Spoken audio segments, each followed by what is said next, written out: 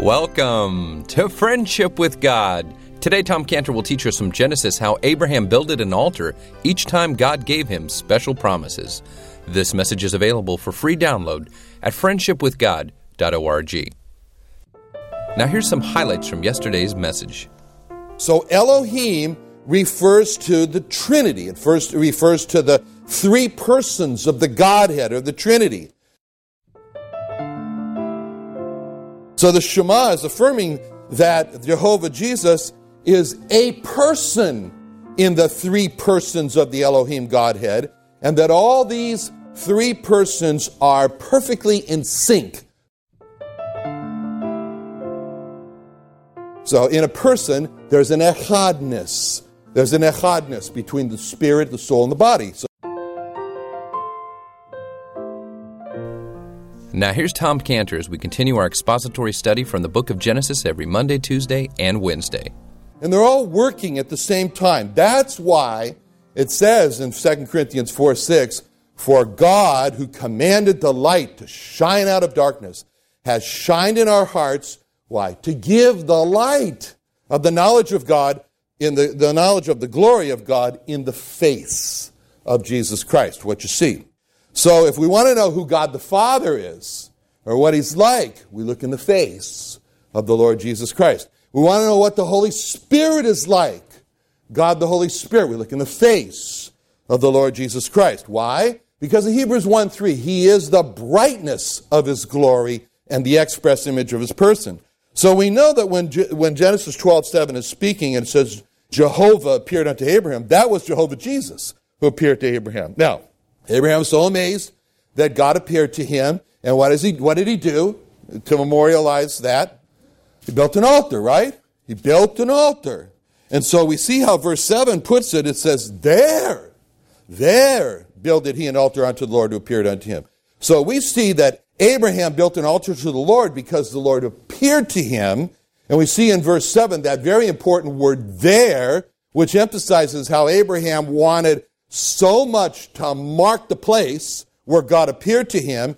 Abraham wanted to never forget how God appeared to him there, that he wanted that there should be a memorial. So there he builds an altar to the Lord. And that's why the word there is so important in verse 7, because it shows the place where God appeared to him. And that's the place where he built the altar, the exact place. So now we look at verse 8, and we see again the word there, because Abraham's marking another place. Now it's up in the mountain. And Abraham has a new altar. And so again, we see him marking the very important place. And again, it's all about the there. And he builds this new altar there, because right there, something very important happened to him. What happened there? He called on the name of the Lord. So the first altar was where something was done to Abraham. God appeared to Abraham. The second altar was where Abraham did something. He called on the name of the Lord. See, God revealed himself to Abraham, and God gave the promise of the land to Abraham, and then he built the first altar. See, God did something. He appeared to Abraham, and so Abraham built that first altar. God did that to Abraham. Then Abraham responds, and he calls on the name of the Lord, and then he builds an altar there. So Abraham did something. See, he called on the name of the Lord. And where that happened, Abraham memorialized it. Says, we're going to build an altar here. We're going to build an altar here. God appeared to me. We're going to build an altar here. Then I called on the name of the Lord. So the key to understanding the relationship between these two verses, 7 and 8, these two altars, the first and second altar, is the word there, because it shows that there God appeared to him, there Abraham called on the name of the Lord. The second there is where Abraham did something. In other words, this is a picture of how it's supposed to happen. This is Abraham responding. First came the revelation. That was the first altar. Second comes what Abraham does. He's responding. He's calling on the name of the Lord. He's becoming a man of prayer. But Abraham is.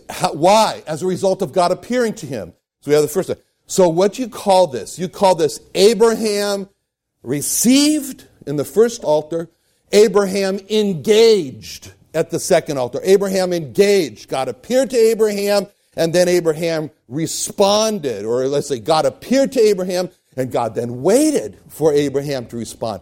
He waited for Abraham to engage. And then Abraham did engage. And it's as if God says, you and I, when he did engage in the second altar, then God could have said, you and I, Abraham, are going to have a great relationship because you engage. You respond, Abraham. Now, look with me at the calling of Moses, the great calling of Moses to deliver the Jewish people from Egypt. Please turn to Exodus chapter 3, the burning bush passage where God appeared to Moses. Exodus 3, 6 through 11. So this is the great passage here, the start of the whole thing with Moses that resulted in the deliverance of the Jewish people. This is really the calling of the great Moses, our teacher, our rabbi, Moshe Rabbeinu, our rabbi. So here we go. So it says here in Exodus 3:6, now let's study it. Moreover, he said, this is God speaking out of the burning bush, I am the God of thy father, the God of Abraham, the God of Isaac, the God of Jacob. And Moses hid his face, for he was afraid to look upon God. So who appeared to him in the burning bush? God did. Okay. And the Lord, Jehovah, see, interchangeable, said, I have surely seen the affliction of my people which are in Egypt, and I have heard their cry by reason of their taskmasters, for I know their sorrows, and I am come down to deliver them out of the hand of the Egyptians and to bring them up into a land, unto a land, good land, a large land, and a large unto a land flowing with milk and honey, unto the place of the Canaanites, Hittites, Amorites, Perizzites, Hivites, and Jebusites. Now therefore, behold, the cry of the children of Israel is come unto me.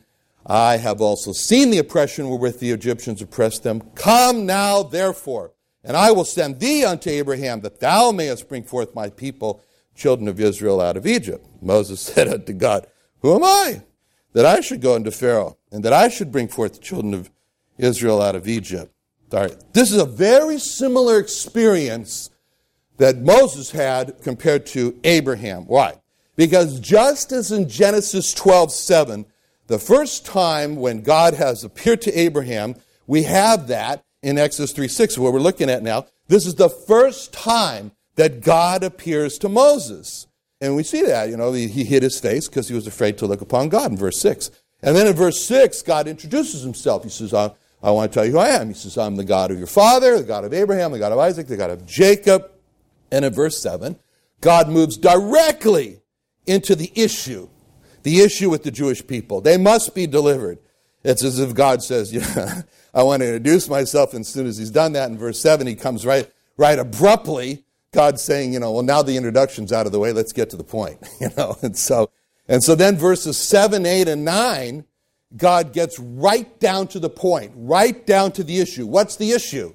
God's talking about in verse 7 3 points, and they're all about what he has seen, what he has heard, and what he knows. Those are the 3 points. And God's talking about his eyes and his ears and his soul. And he said, I have seen the affliction of my people. I have heard their cry, and I know their sorrow. So if Moses had any ideas, I said, it's God who's introduced himself to me. Let's talk about something else.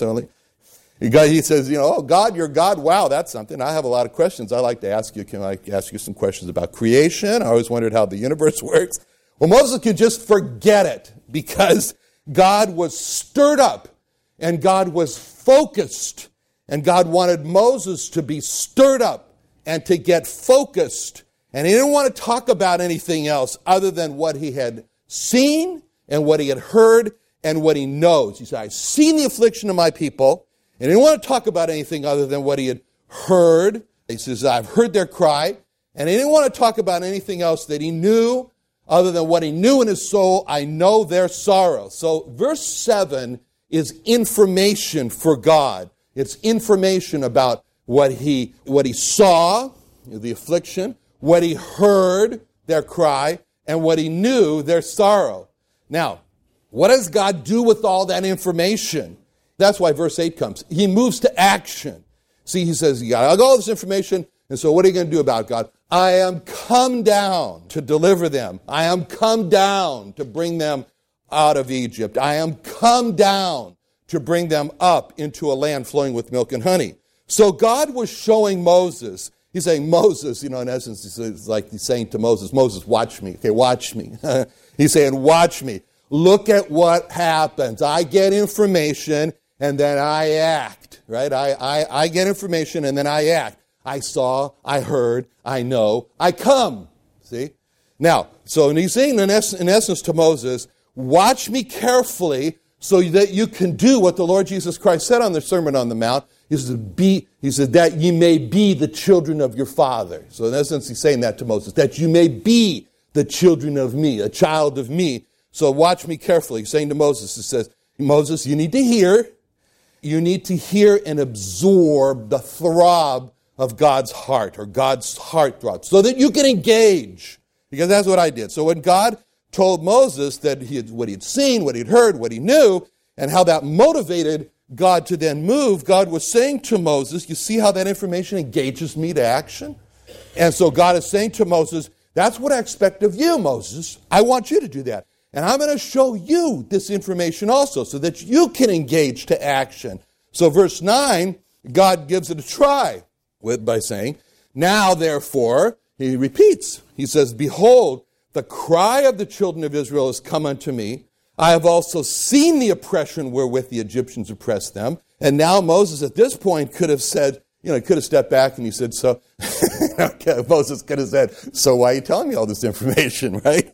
But God answered the question in verse 10, and he says, I'll tell you why I'm telling you this, because come now therefore, and I'll send thee unto Pharaoh, that thou mayest bring forth my people, the children of Israel, out of Egypt. So Moses could have said, me? He said, you want to send me to bring your people out of Egypt? As a matter of fact, that's exactly what Moses did say, to God. And why did Moses resist God's call to him?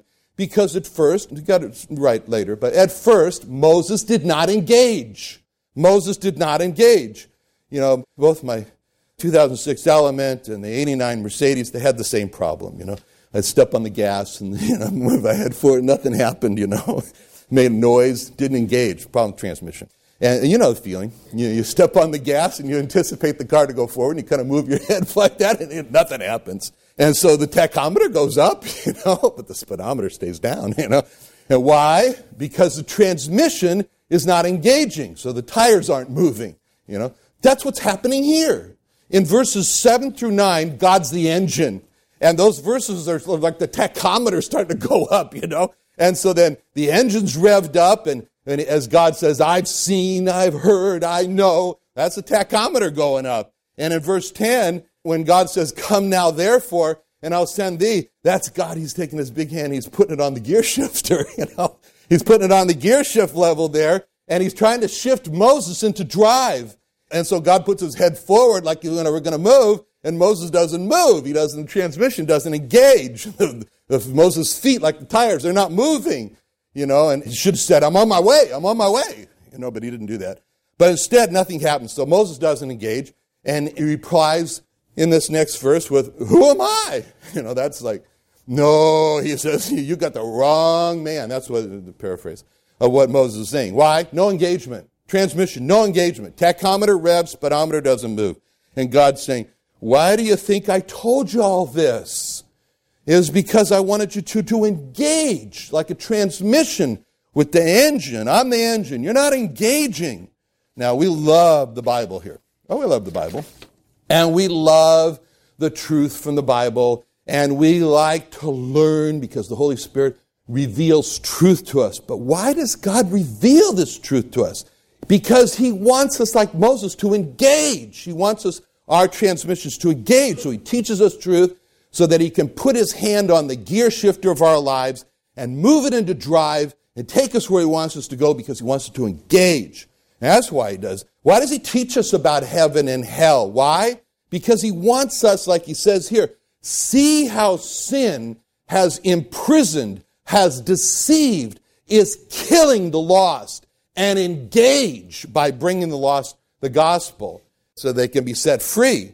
Why does he teach us all these things? Because he wants us to hear the cries of the lost, the cries of the lost. What do they want? They want safety, security, to have a good forever. So he's saying to us, engage by bringing to the lost the promises of salvation so to make them safe in the arms of Jesus.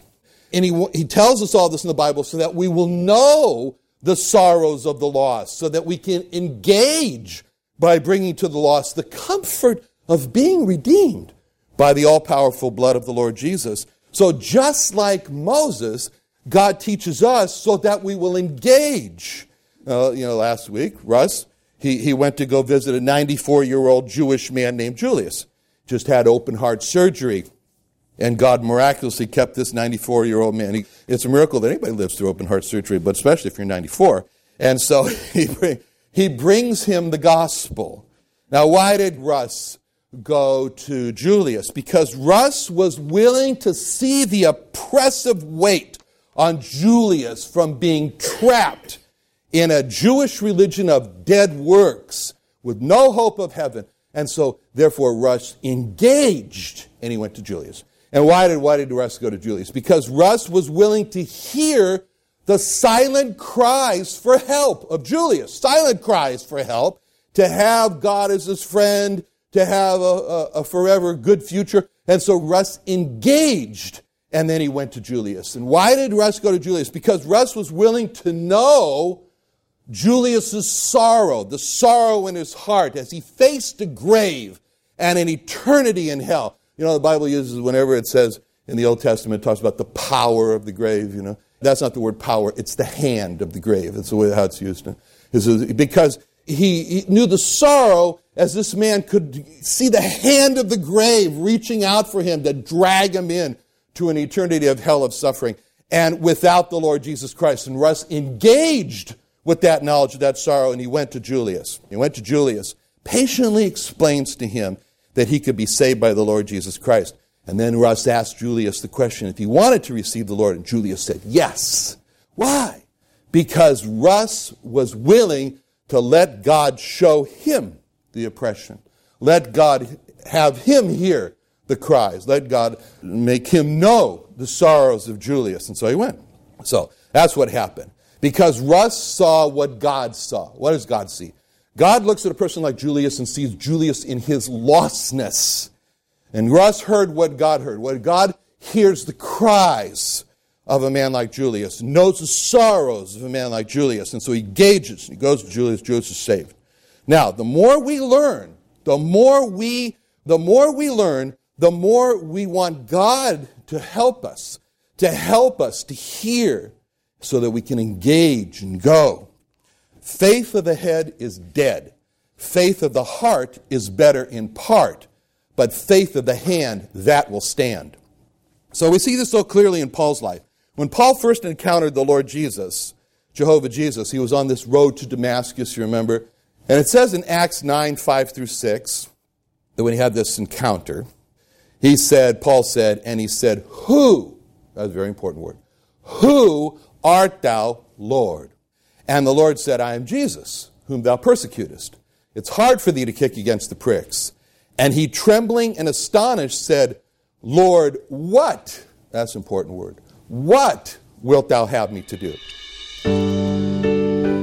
Dad, today you talked about how when Moses first saw God in Exodus 3:6, how it says that Moses hid his face and was afraid to look upon God.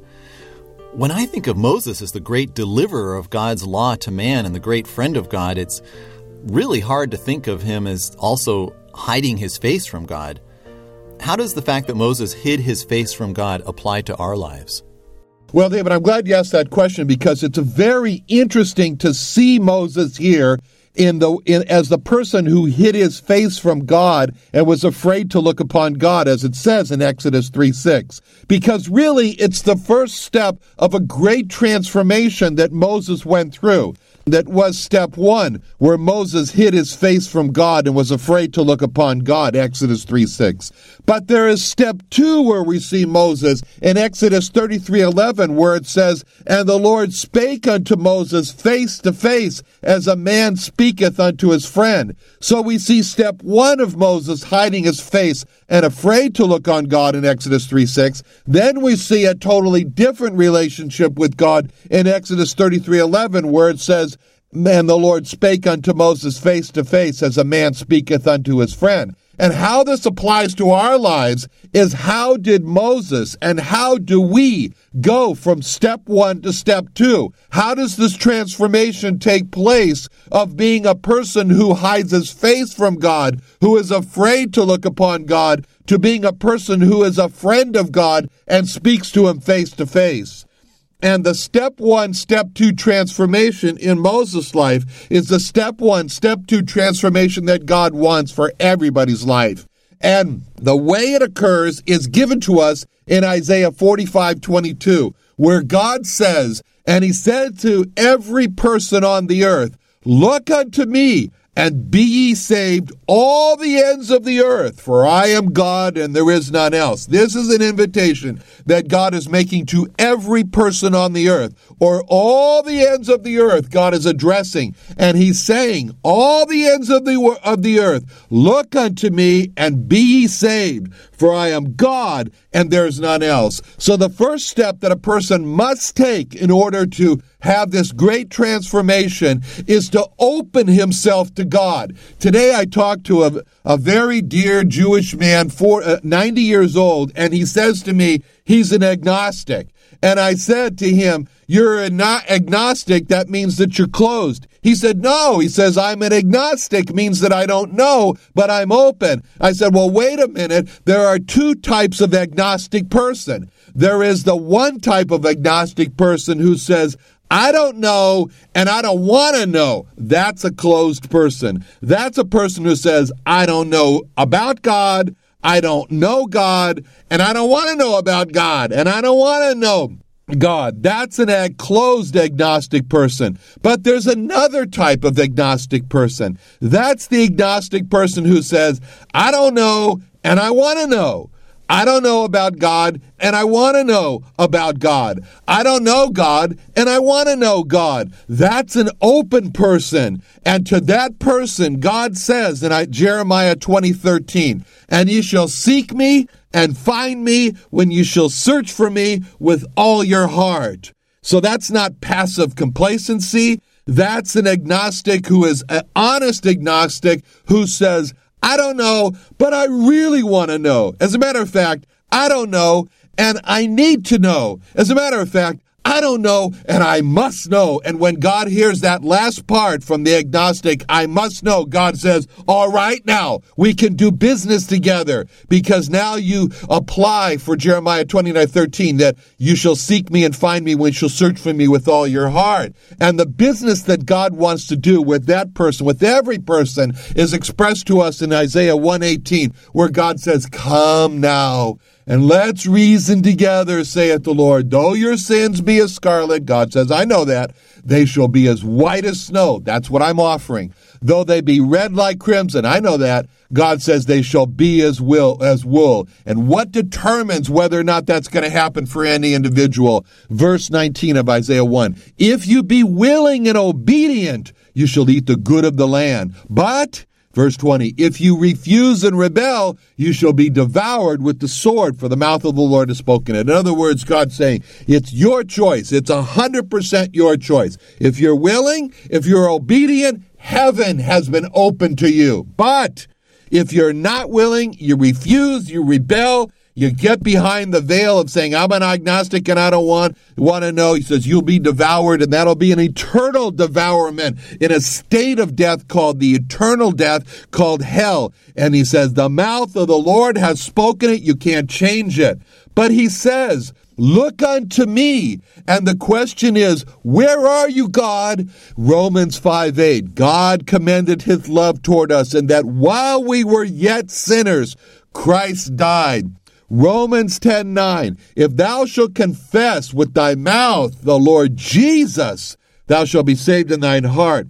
And shalt believe in thine heart that God had raised him from the dead, thou shalt be saved. So, what is it? Where do we see? Where are you when it says, look unto me, all ye ends of the earth? God said that. Look unto me. And you say, well, where are you? Are you in literature? Are you in philosophy? Are you in religion? And God has the resounding, no, look unto me. And man says in his lost state, where are you? And God says, look unto me, on the cross. I'm on the cross. I'm dying for your sins. And if you confess that Jesus, who died for your sins, is God, then you will be saved. And that's the mouth of the Lord that's promised it.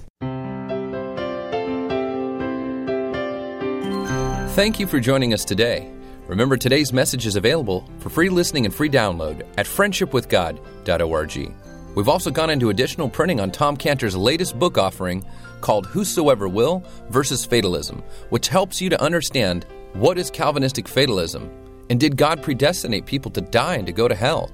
And he also shows that we're all faced with the personal crisis of obedience. And the most eye-opening part of this book is that Tom Cantor himself was once a fatalistic Calvinist. Now, if you'd like a copy of this brand new book, you can call us today at 1-800-247-3051. That's 1-800-247-3051, 1-800-247-3051, or go to our online bookstore at friendshipwithgod.org, friendshipwithgod.org.